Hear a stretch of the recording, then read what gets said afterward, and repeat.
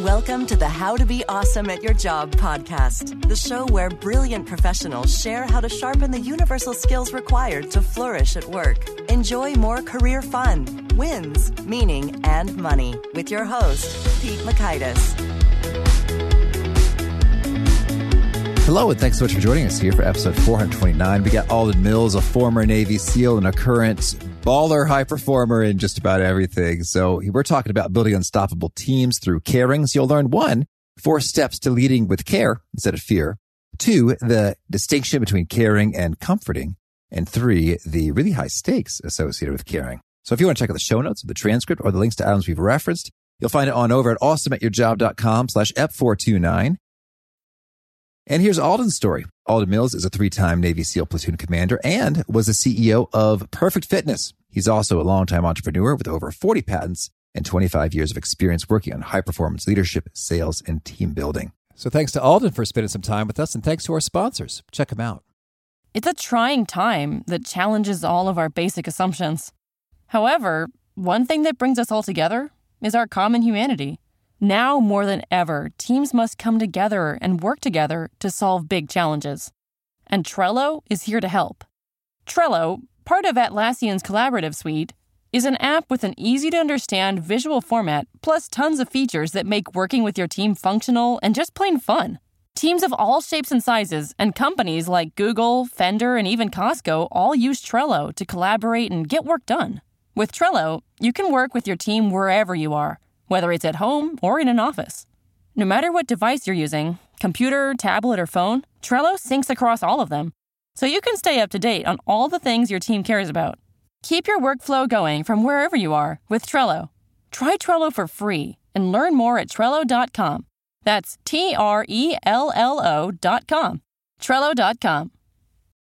Alden, thanks so much for joining us here on the How to Be Awesome at Your Job podcast. It's awesome to be here. Thank you, Pete. Oh, well, it's awesome to have you. I'm so excited to dig into the goods. So, maybe why don't we start with some action to hook this conversation into some intrigue. Could you open us up by sharing a daring story from your days in the Navy SEALs? Well, when I think about daring stories, I have to tell you probably the single most daring story I had was actually when I first started SEAL training to begin with, because I really wasn't sure if I could make it through that. And I remember this man coming up to us who had his left butt cheek blown off by a rocket-propelled grenade in Vietnam. Man. And he walked with this limp, and he had this deep Southern accent. And we had about 122 candidates. And I was as nervous as I had ever been, because here I am, I'm about to start training, but he's going to make us do this physical test, the same physical test we'd done multiple times. And he gathers us up and he speaks to us and he says, "Class 181, gather around here. I want to let you in on a little secret." I'm like, "Oh, secret? We like secrets.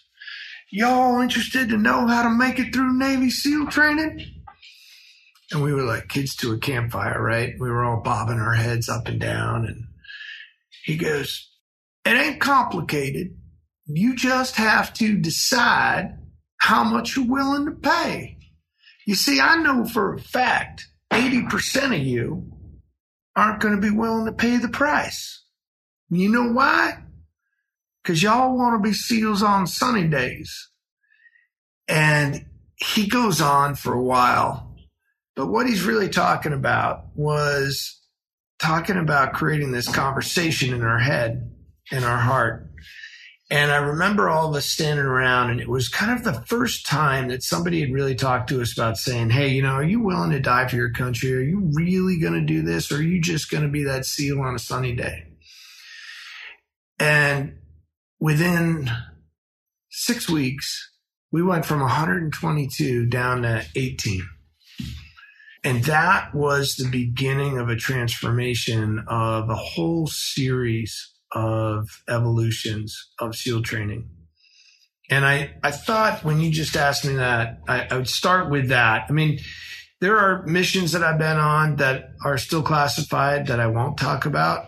But some of the things that were most exciting to me were those personal challenges, like that day when he started bringing us all around together and telling us about this conversation he was going to create between our head and our heart, and how we had to learn to deal with what it was we were willing to sacrifice to make it through. Mm-hmm.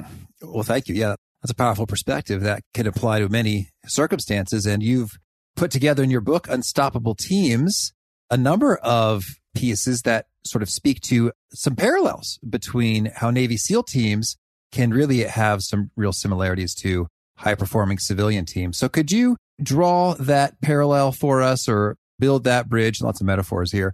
In terms of, if folks are saying, you know what I do is nothing like what a Navy SEAL team does. Can you set us straight, Alden? Do you know how many times I've heard that? And people will say, there's nothing similar between you and me. You're a Navy SEAL, you're a freak of nature. And, okay, maybe there's a little bit of a freak that you want to go through that kind of training. But the same things that they do for us in SEAL team, they're just more condensed, are exactly the same rules that apply as a civilian. And which, by the way, I've had much harder times leading civilians than I've ever had leading SEALs. Oh, intriguing. Say more about that, please. I can. And in part because in SEAL team, they have this place called X Division.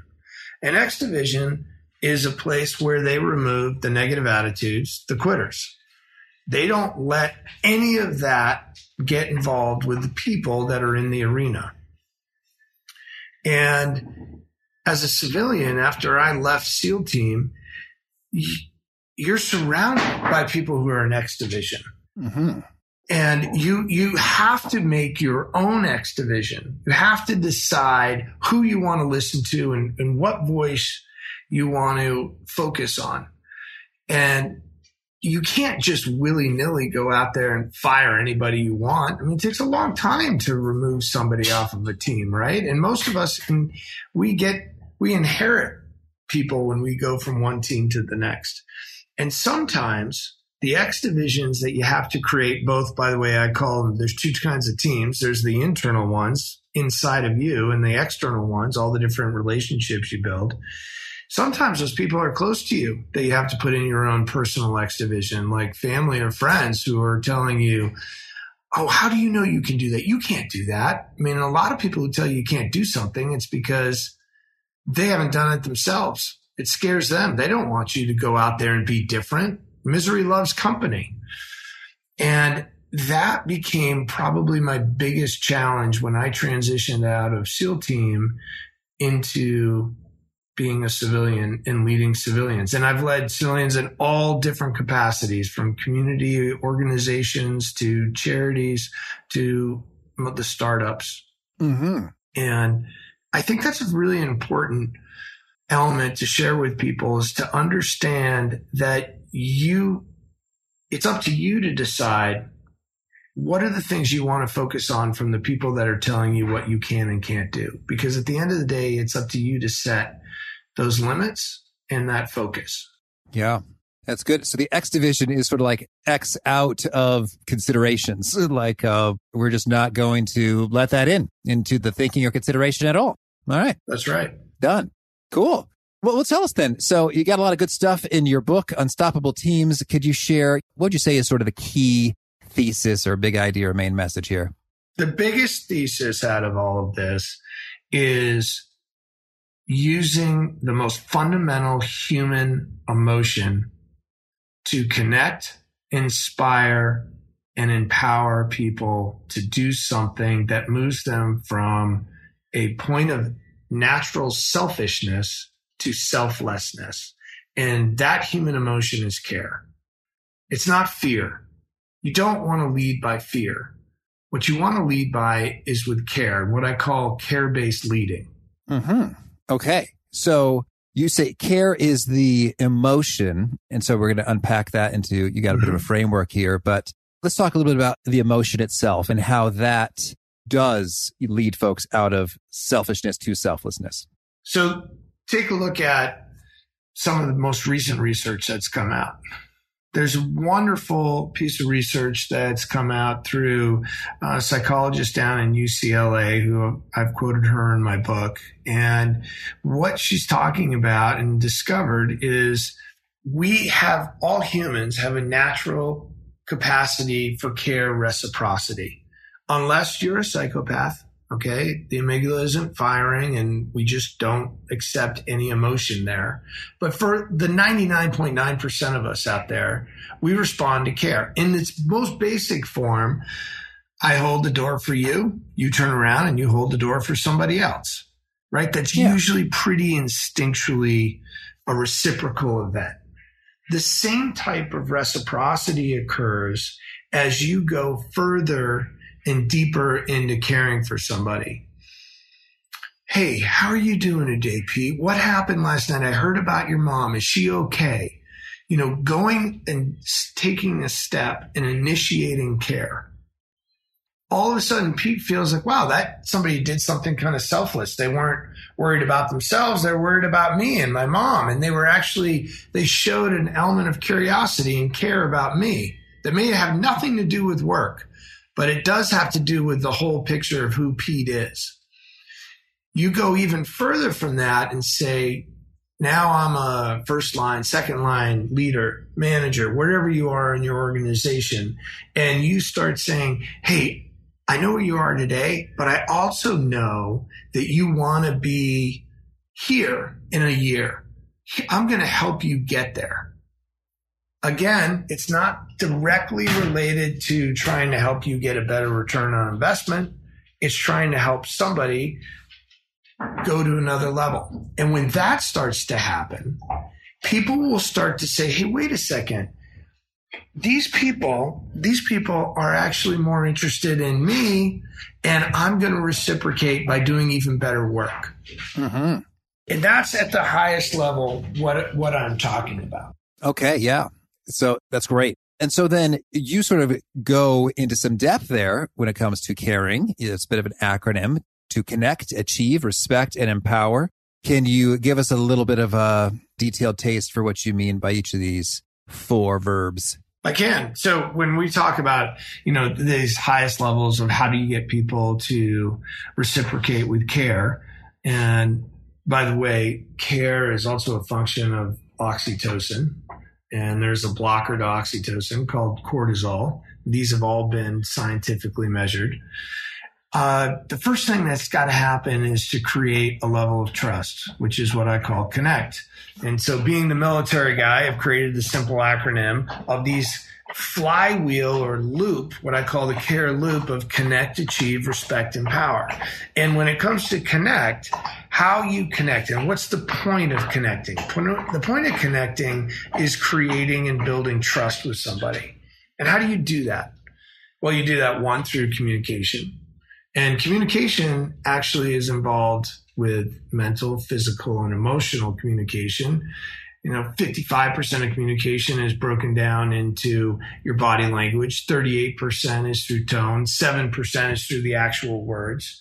And the next piece of that is your credibility. Do you do what you say you're going to do? How accountable are you? What level of proficiency do you have at something? And the third part of connect is committing, making that commitment. Are you all in? Are you all in for just some people, or are you all in for everybody?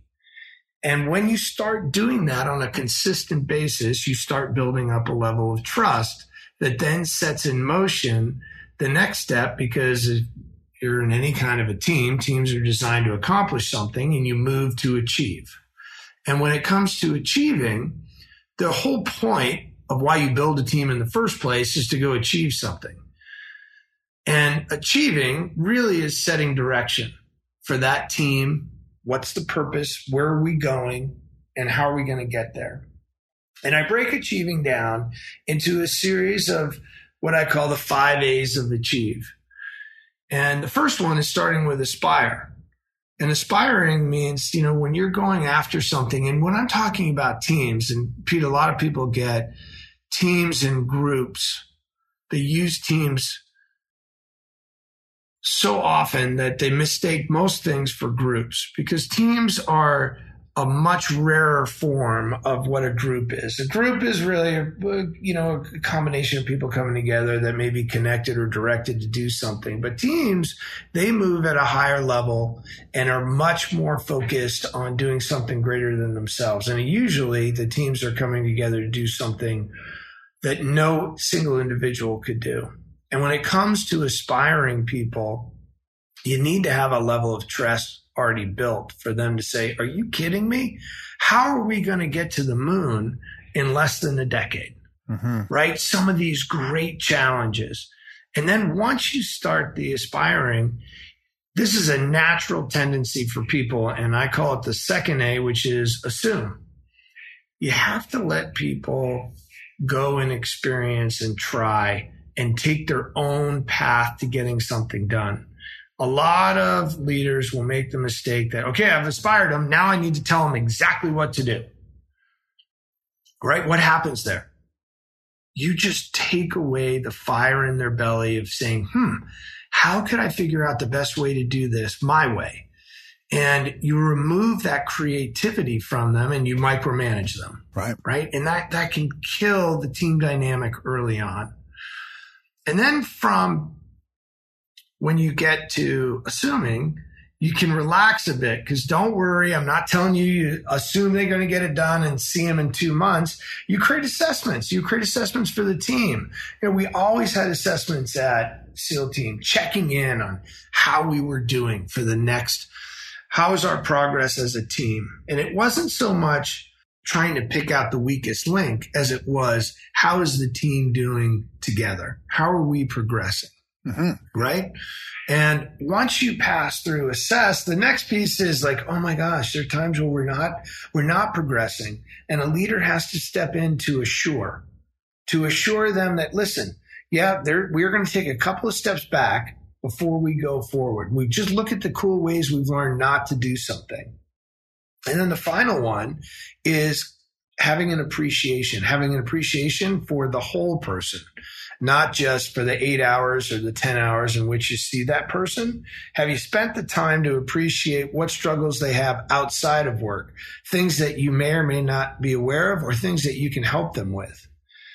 But when you start adding those pieces to the puzzle of building out a team, that's where care starts to build on the flywheel. And it takes you to the third component, which is building out an environment of respect.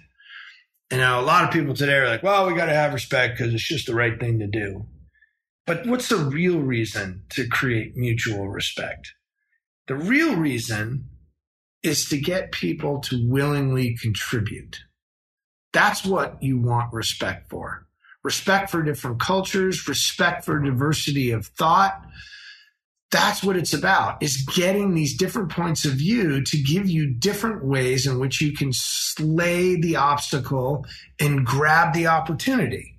All right. I like that. So the respect is not just like you should respect, but you're like, well, no, it fundamentally is what leads to folks willingly contributing. And if you don't, then they won't, and you need it and you're missing out. Yeah, you're going to be suboptimal.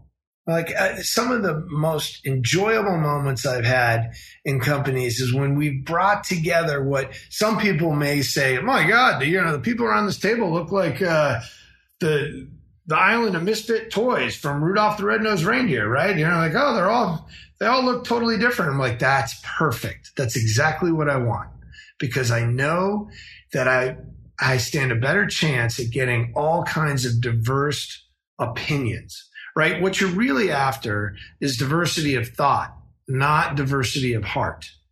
I want everybody's heart in alignment, but I definitely want to create that diversity of thought. And the only way that's going to occur is on that third piece of the flywheel of the care loop with respect. And what I call realize, recognize, and require. Realize that respect can come from two places, authority or your actions.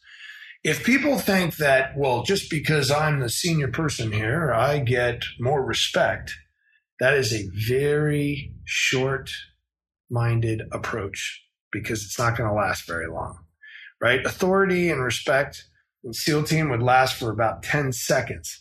Maybe in the civilian world, it might last for a couple of paychecks. But over time, what wins the day are your actions. And that brings you to recognize. How do you recognize the actions of others? Do you take the extra time to figure out, hey, Sally over here is a math genius. She's phenomenal at pivot tables. And you may say, well, what's pivot tables got to do with launching the perfect push-up?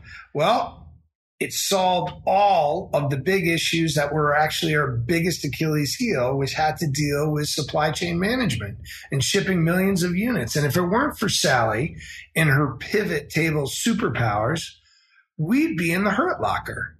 And when you can start to recognize how a superpower of each individual comes together to build up the team, then you're starting to create an unstoppable team where everybody starts realizing, hey, this person is really caring about me and what I can bring to the table. Therefore, I'm going to start reciprocating and do the same. And the final R, by the way, is you have to require it.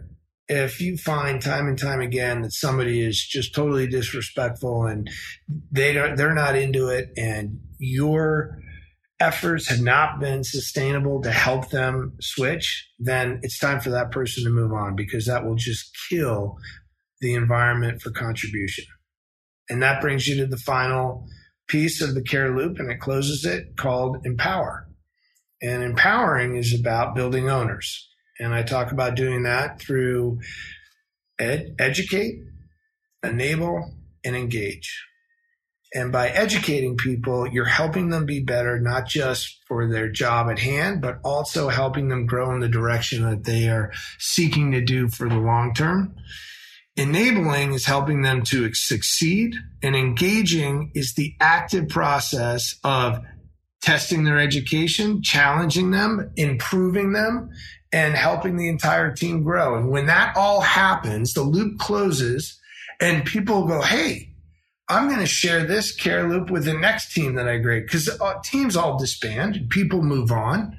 And that's the great thing about, if you approach things with a care-based philosophy, I guarantee you it will come back in spades in the positive realm for you. Mm-hmm. Well, yeah. So that's handy, your articulation of it in terms of care as a macro acronym, and then all the C's and A's and R's and A's underneath. So it's easier to remember there. And so I suppose that makes good sense to me. Now, can you tell me, in what ways do you get resistance from this? Because I'm hearing this as like, yeah, that makes sense. You should do all those things. I am right with you, Alden. Where do you find people say, Alden, you're off base? I disagree here. Sort of, where's there some contention? Well, let's see. What's the first big disagreement I'd get? Wait, you're a Navy SEAL talking about caring? Are you kidding me? I mean, Navy SEALs only care about killing, right? How can you go around talking about caring? Well, I was going to ask, I mean, I wouldn't put it that far, but I mean, if you look at the footage of... But that's how some people would approach it. The training, yeah. The training doesn't look like it's caring with all the screaming and the and the discomfort. But yeah, what's your take on that? Well, so the first thing is, when people hear care, they hear, oh, soft and cuddly, right? No, that's not the care I'm talking about. I am talking about the care to be the best version of yourself, the care of you being able to go beyond what you originally thought possible. I'm not talking about caring and keeping you in the comfort zone. I actually want you out of the comfort zone. The people that are the instructors at SEAL Team, they are only there for a short period of time. They're going to go back to a platoon. I could very well, and it happened to me, some of those instructors became the people that I ended up leading. So they give an unbelievable amount of care to ensuring that there's a certain quality of individual that they're looking to work with, because their lives could very well rest in the hands of that person that they're training. So the care that I refer to is, the more you care, the more those people will dare. And ironically, to do that, it's going to require you to dare first. Leaders are going to have to take that first step. And how leaders deal with that first step is a critical first path. Now, I brought up cortisol and oxytocin earlier. Some people will say, no, leadership is just like the movie Patton. You got to get out in front and bark orders at them and do those kind of things. Maybe there's some organization that needs that, but I've never found that to be the most powerful. There are times where you have to get up and give somebody an aspiring speech or assure them that we're on the right path. But the large majority of the time, the work's happening one-on-one or one in a small group, and you're getting people to stay focused on the objective at hand. And the most important way to first do that, why people will even listen to you, is because they know that you care about them. A lot of people will make the mistake of going out and barking an order or saying, God, you sucked at that. Why did you fail so badly? The moment that happens, and this has been proven, cortisol gets fired off. Cortisol is a hormone for fight or flight, or what I will call freeze reaction. You are not in a creative space once cortisol is fired off. And cortisol is 3 times more powerful than oxytocin. Oxytocin, you can argue, is the care hormone, right? And when that gets fired off, it's the ability to allow you to be more creative. So if someone were to come to you and say, gee, we just failed. Oh, great. How did we fail? Do we know what it was? And can we figure out a better way to do it? Versus, you did what? You failed? Right? Those 2 different approaches will send people down completely different paths. And that's one of the first conversations I'll get into with people about, oh, you got to be tough. You got to set this tough standard. And the tough standard is the goal that you're going after, but you only ever have to be as tough as the situation dictates. Mm-hmm. That's good. Thank you. Well, I'm curious. So with all of these verbs here, I'd love to get your take on which of them do you think has the biggest impact in terms of, Pete, this only takes a minute or 2 to do, and yet it has such a lasting impact on folks really stepping up and growing. What would you say is the key thing, or 2 or 3 things that have an outsized impact? One of the first ones that I do anytime I get into a team is I try and get one-on-ones with all my direct reports for sure, but even the people that aren't my direct reports, and understanding, hey, what's your goal? Why are you here? What's important to you? And if I have more time, like I was in SEAL team, I'd ask people to give me 1, 3, and 5-year goals. And they're like, well, I don't know what they are. I'm like, okay, well, give me a personal, a professional, a physical one, or give me a financial one. Tell me what's motivating you. Why are you getting up in the morning? Why are you coming here? And it totally disarms them, because they think I'm going to be talking about, gee, tell me about, our ROI for this quarter. How come you're not hitting your numbers? I will take a roundabout approach to doing that. But if you find and you stay curious about the whole person and not just what their performance is at this moment, it instinctively gives you some other things that you can always come back and connect to with that person. When I interview somebody, as an example, the first thing that I'll have them do is say, hey, tell me your story. Mr. Mills, what do you mean by that? Give me your story. Where'd you come from? What do you like? What did you study in school? What's your favorite book? What's your favorite movie? Tell me some things about yourself. Trying to get multidimensional on the person instead of just, what's their output today?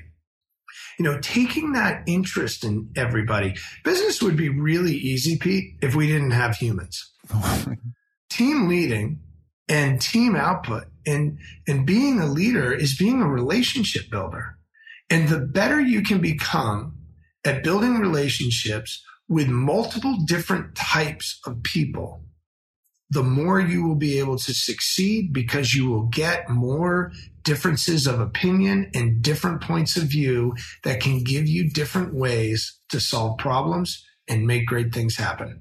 Mm-hmm. I dig it. Well, so I really liked how you shared some particular, verbiage that you use in terms of, key specific questions that you're asking folks and things that you're saying. Are there any other favorite phrases that you find really come in handy and you use often as you're doing this caring stuff? Well, the first thing, and one of my all-time favorite quotations that I use all the time is from good old Teddy Roosevelt. And I think it applies as much today as it did back in whenever he said it. I think it was 1912 or so. Nobody cares how much you know until they know how much you care.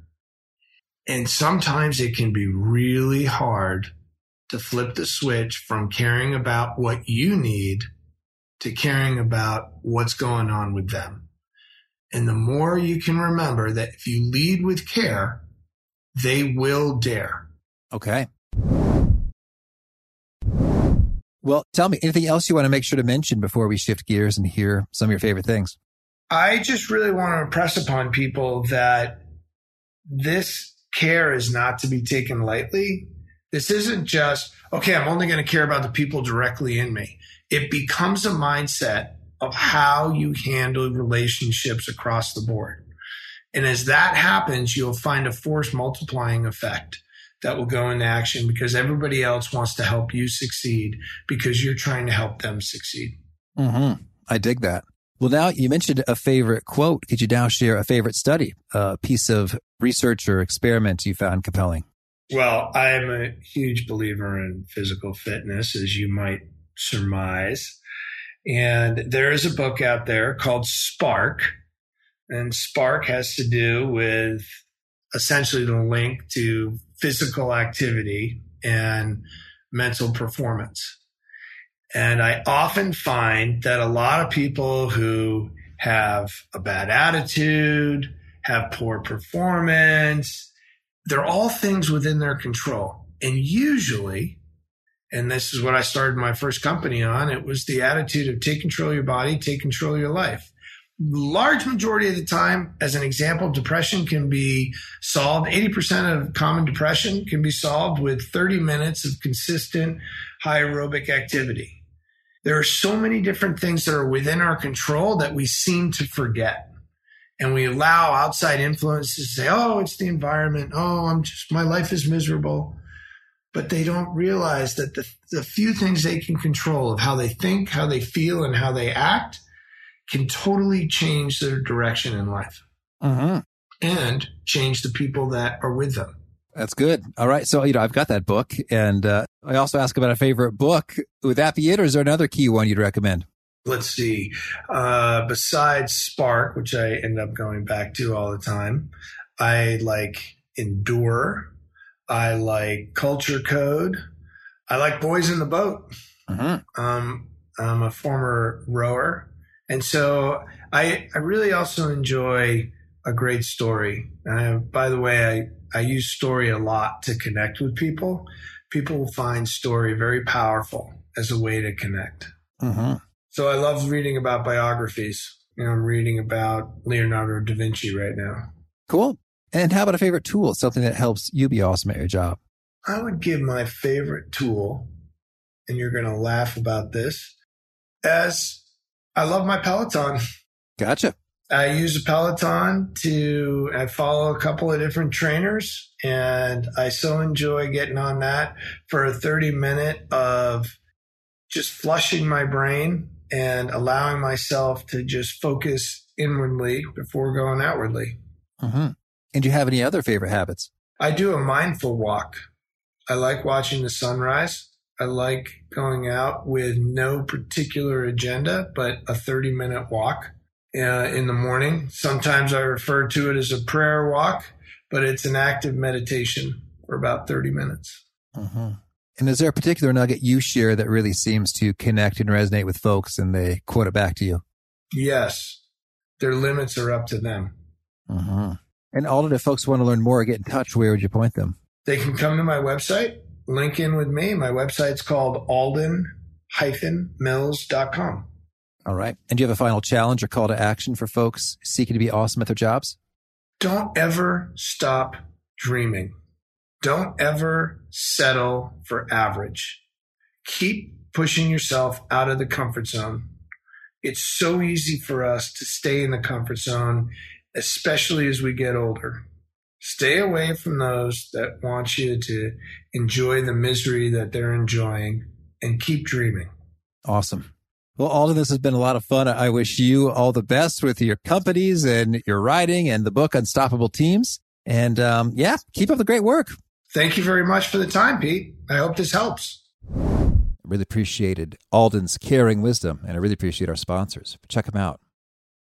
I got a real kick out of how Alden was describing that the folks who are prepping the Navy SEALs and pushing them during their training and are not soft and cuddly, but really quite demanding and challenging, are really equipping them with the knowledge that their life may hang in the balance based on how well they equipped them. And that was just heavy to chew on for a while.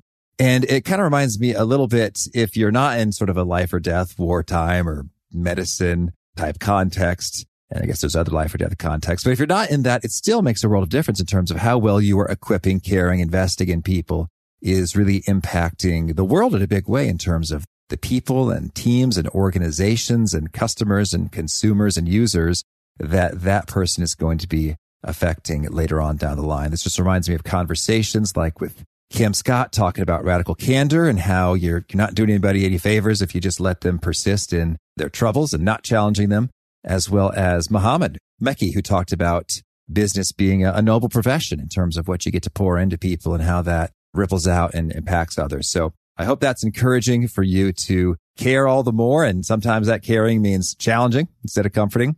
Great stuff from Alden. Again, the show notes, the transcripts, and links to items we've referenced over at awesomeatyourjob.com/ep429. If you haven't already, I hope you'll push subscribe. If you do, catch our next guest. It is Jeff Gargas. He's also talking about caring, but in a different context. He's working with teachers to make them all the more awesome at their job. Had a few listeners request stuff for teachers. Well, this is it. But it also applies to all of us who are trying to shape others and lead and guide. And I hope to catch you there. Peace. Thanks for listening. To get the most out of the show, we recommend 2 key things. First, check out the extra resources at awesomeatyourjob.com.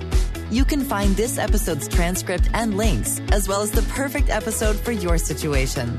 You can search the full text transcripts of hundreds of episodes or explore episodes tagged by topic and competency covered. Second, subscribe to the podcast and get future episodes automatically. You can subscribe by telling Siri and several other smartphones and speakers, subscribe to the How to Be Awesome at Your Job podcast, or by tapping subscribe in your podcast player of choice. If you'd like some extra help figuring out podcasts and how subscriptions work, visit awesomeatyourjob.com/subscribe for guidance. Hope to catch you on the next episode of How to Be Awesome at Your Job.